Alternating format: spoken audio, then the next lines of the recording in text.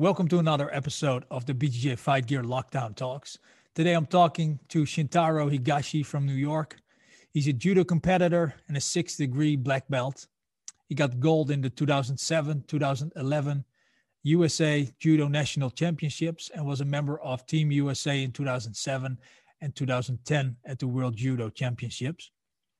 He is also a head instructor of the Kokushi Budo Institute in New York and a brown belt in Brazilian Jiu-Jitsu. He has a very broad martial arts experience. He also has black belts in Judo, Japanese Jiu-Jitsu, Aikido, and Karate, and experience with boxing, wrestling, and the list goes on and on. So if you like these interviews or others on this channel, please subscribe to the channel and leave your comment below, leave a thumbs up, let us know what you think. And you can also follow us on social media, of course, at BJJ Fight Gear to see more of all this. But now, without further ado, here's Shintaro Higashi. I was thinking of talking a little bit about your background. You're obviously based in New York, and I was really curious, maybe a bit outside of the pandemic, of course, but if you could describe what the martial arts scene in New York is compared to maybe some other cities in the US or other countries that you've seen. Yeah, sure. First of all, thank you for having me. It's a great pleasure. And to answer your question, New York City is kind of a main, place for a lot of people to go. A lot of transient people. It attracts some of the best people in the world, and not only just in martial arts, but in art, business, everything. And so, New York City, if you look at BJJ, I know you're a BJJ guy too. We have the Renzo Gracie school, and we have Marcelo Garcia, and we also have judo schools too. And me being a dojo owner, the martial arts scene in New York City is very vibrant. And I think it's very, very competitive. And I think we have some of the best grapplers in the world. Yeah. In Manhattan. Yeah. So it's great. It's great being in the city. And how was that for you growing up? Because you come from a martial arts family, was there a lot of, when you were younger, especially already some cross training going on, or were you pretty locked up under your father's supervision, I would say? Yeah. I was very much so under my father's supervision for a very long time, right? And he figured, once you're good enough to need external training, then you could go out and do your own thing. So that was sort of the understanding. And, all throughout my childhood, I did Japanese jiu-jitsu, judo, aikido, and karate, mostly judo, right? Because I competed in judo. And then in high school, I branched off to wrestle. So I wrestled in high school and college. And then the older I got, maybe in my late teens, early 20s, I started doing Brazilian Jiu-Jitsu and Sambo and boxing and kickboxing, all these different martial arts. So in the beginning, it was very much so under my father's school. But after that, I started to really, branch out and experiment and try new things. Cool. And how was it for you in general as a kid, growing up in a martial arts family, or at least with a father that was very a big icon in different martial arts disciplines and had his own dojos? How was that for you growing up to see that as a kid, and also to have the opportunity on one hand to have access to all that, but probably, I don't know, maybe certain little bit of pressure also? Yeah, for sure. And people assume that I had like this really strict upbringing because my father looks the part of a very tough, old school, traditional Japanese judoka, but he was very kind and sweet. And, most of the time at home, he was just like the funny dad, and he was very, very able to compartmentalize it, him at the dojo versus us at home.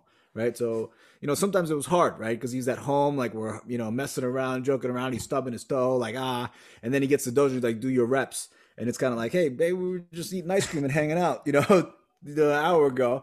So it was a little bit tough. But, he never made the training serious up until I was probably a teenager. All throughout my childhood, he just wanted to make it as fun as possible. And I just had to be there. That's it. And being there was good because, there's older guys and people and I get to hang out. And he just made it as fun as possible. So I've always associated being at the dojo with having fun, right? So it just kind of made me want to go. And then eventually I started competing. And, by then I was already in love with it. So, it wasn't too strict. Yeah. And was there a point where you also like verbalized to him, like, this is something I want to give a serious go, or I really want to make a living out, or maybe not a living at that age, you're maybe not thinking about it like that, but like, I really want to go for this? Yeah, I had a tremendous sense of pride doing martial arts growing up, right? Just because my father was who he was, and I would compete at these tournaments, and I felt really ownership over martial arts because it was something that I did that all the other kids didn't really do, and it wasn't like the messaging of like you're special because you do this, you're special because you do this. It wasn't really like that, but I felt like a lot of the stuff that I was doing in martial arts wasn't something that a lot of the other kids did. And he was always challenging me, always pushing me in a way where it's fun and it was a little bit of give and take. Competing like when you're 10 to 12, but you're also competing in the 13 to 16 division, things like that, but I was a big kid. So like I was like heavy really early on. So like I would fight in 2 divisions, and fighting up in age wasn't a big deal because I was big, I was fat too. I was a chubby kid, but like it was good because yeah. And then, I think when I was 12, I fought in the promotional tournament, and I fought like a man because I was in the brown belt division already for judo. And, I know it's crazy early to have a judo brown belt at that age. But, I was a big kid, like I said, so, and I think that was the moment I was like, oh man, like this is something I really want to do. This is something I'm really good at. Yeah. I was my height, 5'8", 5'9", already 12, 13 years old. And I just stopped growing after I was like 13. So I figured I was going to like skyrocket and be really tall and big. But yeah, I was a big kid really early on. So, I kind of felt like this is going to take off for me. And it kind of did. Did. Is it also why because you already mentioned you focused a lot on judo? Why did you at some point decide like, okay, I'm going to spend a lot of time on judo or compete in judo? Yeah, just because I wasn't really aware of like the wrestling scene. I was exposed to the judo scene, and in the judo scene, there's that hierarchy of like A-level tournament, B-level tournament, C-level tournament, junior championships. You can make a team, and the structure of it was very appealing, right? If I go to this tournament and if I win, I could go to this tournament, and if I win, I could make this team. So like that sort of gave me these goals, and I believed that I could make some big teams. So I kind of like went with that. Yeah, and there's less of that in karate or aikido competitions. Yeah, because it's not a unified organization, right? Right. Judo, right. There's one judo. That's it. Yeah. Right. Were you always intrinsically motivated, or were there also times where your father had to say, like, "Come on, you have to keep pushing, you have to keep training"? Yeah, he was pushy too, but in all the right ways, and not always intrinsically motivated. I think by nature I'm pretty lazy. Yeah. And even when I was in high school, my dad would wake me up at 5:30 in the morning, drive me to the gym, and drop me off. Okay. And then sometimes, sometimes I would push myself and work out, but sometimes I would just take a nap in the locker room and set an alarm and they splash water on my face and go out. That's probably why I'm not an Olympic medalist or anything like that. But. Yeah, no, I was driven because I loved it. And, I don't think I'm like a gritty, intrinsically super motivated person. I think, I did judo because I love it. And I do a lot of things just because I love it. And when you do something a lot, you get good at it. Good. Yeah. And how does it feel for you today? Because you're 36 now, I believe. And you already have a whole life of martial arts behind you. You started as a little kid training. Like you mentioned, you do it because you love it. Does it feel like a job for you, or do you feel you never need to work? You're always just doing what you love? Well, so pre-pandemic is different than now, right? Yeah. Pre-pandemic, I had my dojo and it was pumping, 200 students, and, I had staff, and I love my staff. And, one of my staff is my cousin. So like, I love hanging out with him, and the kids program is very labor intensive, right? Because of the staff with the parents and the kids, and it's a lot more work, but I had a director for that. So I didn't really have to deal with the nitty gritty of like coordinating with parents and makeup classes and birthday party. I didn't have to do any of that. So that was great. And then the adult classes I would, teach sometimes. And then I had some staff teaching some classes. And it was like I would go in and I would teach my judo to the advanced guys and, teach who I really wanted to teach, right? I could pick and choose, especially when you have a school that size. So that was amazing. I loved that, and I still do love it. Now with the restrictions in New York, we could only do 1-to-1 sessions. So I'm doing 99% of my sessions at the dojo. It's just 1-to-1. So right. I'm physically teaching the privates 1-to-1. And that's nice too, kind of get back to the roots. But I'm not capable of picking and choosing, the type of classes I teach or anything like that. But I still do love martial arts. I still train. There's a couple of people in my dojo who are getting big and getting strong and fast and able, right? So I love training with them and, teaching someone that wants to be taught it's a pleasure. You know, that does not feel like work at all. You know what I mean? Teaching a Cool. kid who doesn't really want to be there, but their parents want them to be there, and they're running around, and that's work. You know, but I think that's the same across the board. You know? Right. Yeah, I got you. Yeah. And is your continuous interest in martial arts? Do you also have a brown belt or black belt in jiu-jitsu, Brazilian jiu-jitsu? Yeah. I have a brown Uh, belt in BJJ. right. Yeah. Is that something that gives you new energy to follow like new aspects of martial arts in a broader sense, like to specialize in certain things and learn new things? Yeah. So my Brazilian Jiu-Jitsu path is not a very traditional Jiu-Jitsu path. So it's not like I go to a dojo every day and I train every day with the group class. It's not like that, you know. Uh-huh. I had a student who was a great Brazilian Jiu-Jitsu athlete, and they gave me a belt. And then I went to a Jiu-Jitsu school for a couple months, and they gave me a belt. And Danaher gave me my purple belt when I went for the summer. It's kind of like a little bit of dabbling here, a little bit of dabbling there, kind of like that, you know. And now I teach a guy judo. This guy Brian Glick, he's amazing. He was actually one of first black belts for Danaher, right? Mm-hmm. So he's a great guy, and I teach him judo, and he teaches me jiu-jitsu, and we have this kind of back and forth. So it's kind of a nice thing. I have a renewed interest in martial arts. You know, I always loved doing judo, but judo lately, like I don't have people to challenge me so much in Yeah. the New York region. Yeah. I recently went up to Jimmy Page's. I worked out with Travis. That Okay. was a challenge, right? Yeah. And Yeah. regarding challenge, how was it for you in the beginning when you were like you already said it was not the traditional path, but when you went to jiu-jitsu classes or training a bit more according to jiu-jitsu rules, let's say, how was that for you in the beginning? Did you feel like, hey, I can just roll out my judo and pick up a few new things, or was it really like a new game for you? Did you experience that? You know, the first time I've ever went to a BJJ school, like I walked in wearing a judo black belt, right? Because I figured it was the same sort of a thing. I didn't really know too much about it. This is like, you know, early 2000s, right? Mm-hmm. So I go in there and wearing my judo black belt. Then they did a lot of stand up at the jiu-jitsu school that I happened to walk into. So that was great for me.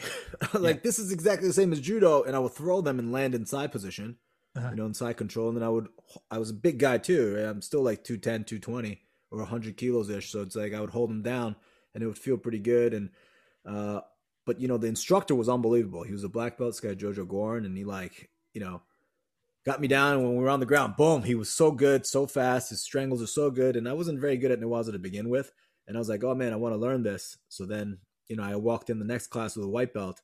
And then he goes, no. You can't start as a white belt, and gave me a blue belt.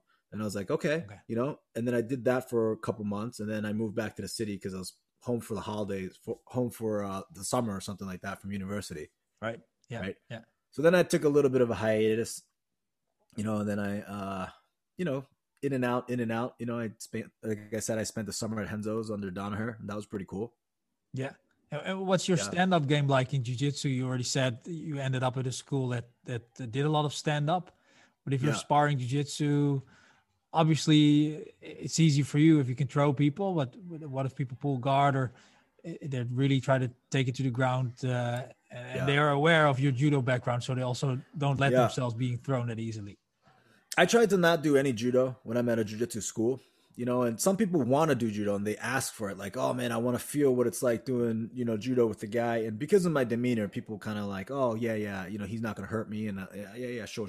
You know, it's not like I try not to be a combative or aggressive and competitive in any way. It's like, hey, what's going on? Nice to meet you. And then they immediately sort of kind of trust me not to put them on their head, you know? So I'll spend like the first 10 minutes kind of dancing around and grip fighting, which I like to do. And then I'll take him down, you know, very gently. And then I want to stay on the ground. You know, that's usually my first exchange, and we go into Newaza. Sometimes they pull guard. That's great because I like top position too. And then every now and then, you know, I'll just pull guard because I want to work on bottom position. It really depends on what I feel like working on that day. You know what I mean? Maybe I watched a YouTube video of someone doing reverse Telehiva. I'm like, okay, I got to do that. You know, I'm not going to throw them Osotogari if that's the case, right? I'm going to pull guard. I'm going to be in bottom position. And hopefully he gets into like the side squat positions. I could kind of work on that. Right. You know, but right now most of my training comes with this one guy. So like we go back and forth and hey, can we work on this position? Hey, can we do this? You know, half the time we're just going live. We'll do like 10 minutes on our feet. And then if we go to the ground, we do 10 minutes on the ground. and then we'll scramble and we'll go back up to our feet, and it's kind of like this flowing thing, which is great. Did you have trouble in the beginning to kind of unlearn certain judo things, like Yeah, when you're thrown, definitely. going your knees, and yeah, Yeah, unlearn certain things like when someone passes the guard, right, and go into my stomach, because yeah, the rule sets of judo allow that, right? And then if there's no forward progression, all you got to do is stall for 5 seconds, and they put you back up to your feet. So there were some habits as a competitor, right? But I've always done my training in judo to be a full blown grappler, not just to compete. So even in the dojo, I'm always preaching this to my guides. It's like, yeah, you could do newaza just for competition, yeah, right? And that's majority turtle position, armbar attack. Person goes to their back, split the leg over, under pass, and pin. Person passes your guard, tight up, right? All that kind of stuff. But I was like, I don't really advocate that. Put yourself in bad position, pin the person 1, 2, 3, 4, 5 seconds, transition to other positions, look for submissions, isolate an arm, attack a neck, all these different things. So in the beginning, yeah, what I had difficulty with is if someone did something like a rubber guard, which is non-existent in judo, I had no clue what to do. mm, You know what I mean? So like that was kind of a tricky thing in the beginning. And yeah, it took me a little bit of time to unlearn some things that I picked up in judo. Like we bow, shake hands, and go straight to my turtle position, because that's the position you're in most frequently in judo, yeah, right? And then sometimes the jiu-jitsu guy's like, what's going on? yeah, yeah. Right? Or You're even giving when me you're a gift. getting, yeah. And then, or someone pins you in side control and you're like, try to get out, try to get out. Oh, you got me. And then you do tap. The guy's like, why are you tapping? Yeah, It's like, I'm like, I got pinned, you know? Right? yeah, right. So, And yeah. because a lot of people that can really see the value of judo for their jiu-jitsu development, even if they don't want to do a certain stand-up grappling Yeah. art, but really want to focus on jiu-jitsu, they all pretty agree that it's good for everybody in jiu-jitsu to learn judo as well. What would Yes. you what would you advise for just jiu-jitsu people in general on how to go about that? Like, would you say there's a certain level that would be good enough to keep you going further, or should they focus on certain techniques or certain principles? What would your advice be? Are you asking for jiu-jitsu guys to do judo or for judo guys Right. to do jiu-jitsu? Which way? Jiu-jitsu guys that also want to learn judo to make their jiu-jitsu better. That's very good. So I have a couple different theories about that. Going into a dojo and learning Tayatoshi, Harai Goshi, Drop Seyanagi, not going to really help you if you're a jiu-jitsu guy, right? Mm. So you want to cater your jiu-jitsu style, the stuff that you learn from judo, that's going to help you in BJJ. So a couple of techniques right off the bat is Tomoenage, right? If you go for Tomoenage, great. Because if you get it, you win. You throw the person. If you miss, you're in bottom position, right? In open guard. And there's a lot of transitions that you can do using Tomoenage. Tomoenage into armbar, Tomoenage into like a choke. You could do Tomoenage into tripod sweep, Tomoenage into De La Hiva, right? If you miss Tomoenage, you could even do Tomoenage, Yoko Tomoenage, right side versus right side, and then go into reverse De La Hiva if you miss, right? And then they, squat down really tight, then, that is available for you. So right there, you got 4 or 5 different sort of transitions to the ground based on one technique. And every time you go for it, you build skill, right? You could say, okay, why didn't this technique work? What was the entry? What was wrong? If you miss, you're in Newaza anyway, right? Right. Person does that to you, you could time Ochi Kochi leg pick, right? So now all of a sudden you have fake Tomoenage, person squats, leg pick Tomoenage, right? Fake Tomoenage, go Kochi, right? And then now you have a back and forth complementary technique, based on not turning your back. And then if you miss, you go to the ground, you were going to go down there anyway. So Right. I would definitely learn Sumi, Tomoenage, Koji, Ochi, and leg picks for BJJ guys. That's 5 moves that you could develop an entire system around. And you could do a lot of these stuff without gripping. Yeah. If you have a Yoko Tomoenage both ways, right side and left side, and you could do it from right hand lapel sleeve or left hand lapel and sleeve, then you don't have to learn how to grip, right? Because there is no dominant side, there is no dominant advantage. So you bow, put 2 hands on, and now immediately you can start attacking. Kochi, Tomoenage fake, Kochi, Ochi, leg pick. So that's a system that I would recommend all BJJ guys to start with. Mm. And if you walk into a judo school and the instructor doesn't do Tomoenage, that's gonna cause you problems. And if he's teaching you Osoto and Harai, and that doesn't fit into your jiu-jitsu game at all, there's going to be a huge disconnect, and it's going to be useless for you. And Yeah. it'll be kind of a waste of time if you're trying to compete in BJJ and you want to get good on stand up, right? Yeah, I'm sorry about that. My phone's ringing. it's okay. Right. So you got to Yeah. kind of adjust, and So it you would got to make find the right sense instructor too. to do some research. Yeah, like you said, to find the right instructor, so Definitely. you can make Yeah. a selection of the techniques that will make sense for you to learn. Yep. What's the biggest misconception you think jiu-jitsu people have about judo? Ooh, that's a good question. Biggest misconception. Man, that's a never Do thought you, about do you that. see certain? You ever hear certain stereotypes like, "Oh, he's gonna throw me through the mats all the time," or Yeah, I think so. they're People not good on think the ground, or yeah, oh yeah, definitely. Judo guys are not that good on the ground, and some judo guys think they're very, very good on the ground, but they're very good in certain positions, right? If you're in turtle and keeping tight for 5 seconds, judo guys are good at that. You right? know, they're good at the juji roll because that's a huge part of the system. Turning someone in turtle that doesn't want to be turned, Mm-hmm. right? But if you could just pull guard, then it kind of nullifies a lot of these skill sets. I think where you are in Europe is a little bit different from the United States. I heard there's a lot more crossover between judo and BJJ in Europe as opposed to the United States, right? That's I'm just my not sure. assumption. Yeah, I don't know about the U.S. So, um, Yeah. yeah, I do know that judo is quite big here. So a lot of people Yeah. trained judo when they were little. So maybe they can at least take some of that into the jiu-jitsu game when they start with that later. Yeah. Um, Judo, there's not too much judo in the United States. It's a very small judo community.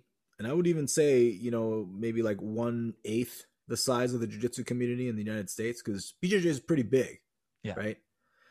So yeah, that makes it kind of like this mystique also, because they're not used to seeing judo people, right. Well, right? you can use it So to your advantage, maybe. Also yeah, in MMA or in jiu-jitsu matches when people don't know yeah, what's coming and suddenly they get thrown in a bit for them unorthodox way.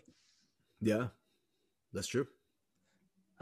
Another thing I would like to talk about a little bit is like, quote unquote traditional martial arts, because you could probably say a lot about that. Like, what's the Yeah. timeline in terms of history and what are the roots of it, or is it just no-gi shorts and rash guards versus Hmm. kimonos, or but Yeah. let's say the more MMA, BJJ, wrestling type of corner versus Budo and Chinese traditional martial arts. Mm. Because I think that's a very interesting topic to discuss with you, since you have such a wide background. You have black belts in Aikido, Japanese Jiu-Jitsu, Judo, and you're Yeah. very familiar with Jiu-Jitsu. And well, what would we then say is the more the Yeah. modern martial arts, let's say. But what's your take on? I don't know if we could say judo is a traditional martial arts because it's also pretty young still. But Yeah. if you look Yeah. at really traditional stuff, what's your take on the practicality on that when you put Mm. it next to the modern stuff? You gotta, people are not gonna like me for saying it, but there's limitations on some of the traditional stuff, right? But it doesn't mean that there's no value there. There's tons of value there because that's where it came from, right? Yeah. If you look at sort of the great literary works of 2000, 1900s, 1800s, but it all comes from Shakespeare, right? Shakespeare's not garbage, right? It Mm. still has a very, very important place in this world, and that's how I think we should look at traditional martial arts, right? It's really our roots. Some of the stuff is not practical, and some of the stuff now we know because of the internet and how connected we are and how we can share information, across borders, right? Like I'm talking to you in Netherlands, right? So, it's completely unfair to say like, oh, this stuff wouldn't work in a street fight. Oh, this stuff wouldn't work in a cage. Yeah, you're right. But a lot of this traditional stuff is based on some of the conceptual things and philosophical ideas that can make your life better, right? And it's not just about fighting and grappling. Therefore, there's that kata stuff. And there are people in the world, maybe 20, 30 years from now, me and you, we can't berimbolo anymore. And we have back issues and we destroyed our knees and shoulders. And the only thing we could do is form, Mm. right? And, if we get to that place and we still want to do some sort of combative art, right? And some sort of exercise and not just go to the gym and lift weights, because there's nothing wrong with that. Yeah. Then, you could sort of, rediscover the roots of traditional martial arts, right? And I think it pulls a lot from that community, and Steven Seagal is an example. People look at him and like, he's out of shape or he's old. But, it's different martial arts. It's a different thing. There's still a place for it. Yeah. Yeah. So, there's a place for it. And that's sort of my take on that. Right. And do you think there should be a bit more transparency? Obviously, not everybody's claiming things like that, but if you have something that is, well, at least partly not practical anymore, maybe outside of a 15th century samurai battleground scenario, but on the street here, or in a society where there's no war anymore, so there can be more focus on the more cultivation of your own personality and your character building. But let's say part of that martial arts is not super practical anymore. Do you think there should be more transparency from those styles, those teachers about, hey, this is what the emphasis is of this martial arts, and it's not for, I'm not going to tell you that you can defend yourself with it or go into a MMA cage or something.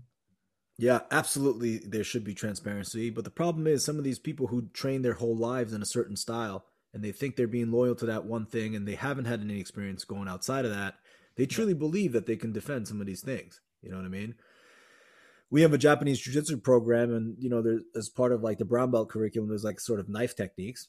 And I personally, always say, hey, if someone has a knife, it's odds are stacked against you. It takes one mistake to get cut. Catching the wrist while a guy is wielding a knife, most of the time is unrealistic, right? Yeah. Some of the stuff is traditional. Yeah, these are techniques, but some of the stuff may work, and a lot of it stuff cannot work or may not work depending on the time, and being sort of transparent with that is important. But most people have never been in a knife fight, so there's some people who picked up knife techniques at another school that truly believe that they can defend themselves, and then they become teachers and they're preaching this, and I don't want to say it's not their fault. They should be more educated, but I think little by little, with this kind of a world of just information, I think we're getting to that place, right? And what will that look like, you think? If you look 20, 30 years in the future, what will be the place and the setting of the traditional martial arts?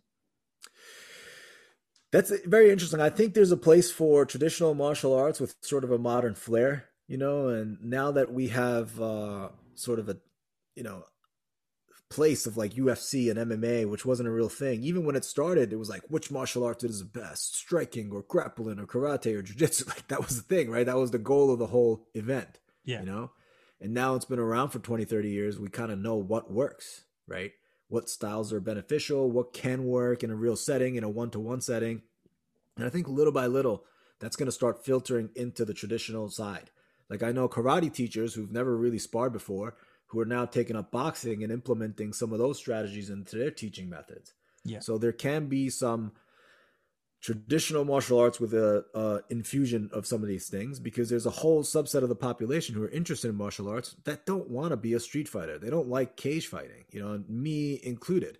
I like the martial arts philosophy. I'm not a street fighter in any sense of the word, you know what I mean? But I like boxing. I like kickboxing. And some of that stuff in a traditional setting can go a long way. So hopefully I see a very, healthy balance between the two.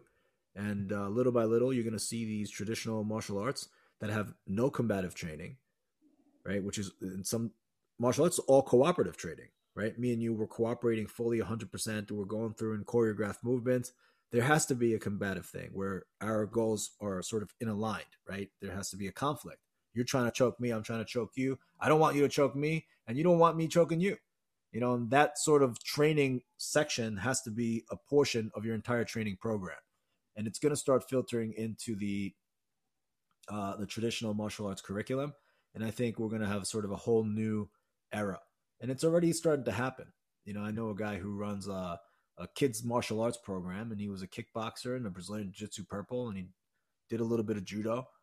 And he did traditional Kempo for years and years and years. So he has like a Kempo system and called it kids martial arts. But those kids are actually learning how to strike, right? Actually learning how to grapple and choke and throw. So I'm like, wow, okay. Call it traditional martial arts. Not really traditional martial arts, but that could be the new face of traditional martial arts, right? Yeah, it's obviously a pretty complicated label to put on when it can go into so many different directions. Do you think it could also work the other way around, where we would see a bit more of the the character building and the focus on self-development in the MMA jiu-jitsu scene, Yeah, where it's maybe. a little bit Yeah. less hang loose and a bit Yeah. more Yeah. bit more that. Yeah, that would be great too to see that. Some I've seen jiu-jitsu schools where they have their gis on the floor and they're stepping on their gi and the belts on the ground and everyone walking around without a shirt and they're saying crazy stuff. Maybe they could adopt some of the traditional sort of, I don't want to say values, but the traditional aspects of old martial arts. And the belt is a system, is a thing for that, right? They took the belts, right? They borrowed the belts, and maybe now they could implement kata. Who knows? Yeah. Right. Right. Yeah, that'll be kind of cool to see. I'm very excited on what the future of martial arts is going to be. Yeah, especially with COVID.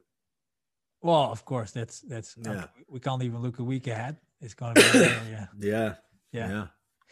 Well, how do you see, assuming that there will be a life after COVID? How do you see your own martial arts life developing? How do you want to look back? That 80-year-old Shintaro is looking back at his life. How can you look back and say, "Hey, I really did what I was here for"? Yeah. So this apart from all the great stuff you already did, like what would you still want to do? That's an interesting question. Thank you for that question. This COVID stuff really, changed a lot, right? And it gave me time to think. And I've already I don't want to be a martial arts franchise owner. I don't want to have 5 schools and, not really teach and just ding around and just completely be a businessman in the martial arts world. I don't want to be that, and I think a healthy 100 to 200 students in a dojo is good because I'm in it enough to where I could choose who I really want to work with, but it's not too impersonal. I don't want to be the guy that just dips in once a week and says hi and then goes. I don't want to be that guy too. I want to be involved. Right. So, yeah, I'm really trying to work my way back, sort of that what we had at the dojo pre-COVID. I have 2 dojos, right? So I have another dojo downtown, and that was kind of growing. We had about 100 students there pre-COVID, and I definitely want to, build that out. So I want to have a healthy balance between the 2. Yeah, it's tough to say. I want to keep doing martial arts, and I want, the opportunity to teach my daughter martial arts, whether she likes it or not. I don't know yet. I hope she does, and that's my goal to, try to instill a love for self-improvement and training. That way she sort of takes it on her own, and it's her own decision to ask me to teach her, right? And I want a place where I can teach her in a safe way where, I don't want to put her down the street at some random dojo and, those kids are getting slammed or the kids are getting kicked in the stomach or they're just kicking and punching in there and they're just dancing around for, dragon patches and things like that, I have my own ideas about what a martial arts school should be, and I kind of want her to go through the system. So I want to build a platform where she could have that, kind of like how I went through with my dad. But my dad's dojo was a little bit different too. It was not too kid-friendly back in the day. It was a little bit more rough around the edges, so to speak. So I definitely want to build the dojo back up to where it's my daughter's about to turn 3. So I have an year, 2 years for it to be where it was so I could have a Tiny Champs program where, I could bring her. And, I don't want to have to teach her direct because it'll be weird, right? I mean, I want her to have different teachers and love the program, and love martial arts. And I don't want it to just be me standing and teaching her, So I want to build the dojo back up to where it was. But, I really don't foresee any of that, in the near future because, where we are with COVID and politics and the way the world is. For sure. It reminds me a little bit of Elon Musk, where he couldn't find a school that he liked for his kids, so he just built his own. Yeah. I love it that you compared me to Elon Musk. Yeah, well, it's like that, right? Like, well, you didn't really compare me, but yeah, I'm great. Yeah, I think so too. I'm a big fan of this. Yeah. Yeah. Well, I really enjoyed our talk, and I think people watching this or listening to this can learn a ton. We mostly have people with a strict jiu-jitsu background, so I'm very happy to have you on with a broader background, but also very deep knowledge of specific other disciplines that are related to jiu-jitsu. So nice. That was very helpful. Thank you for having me.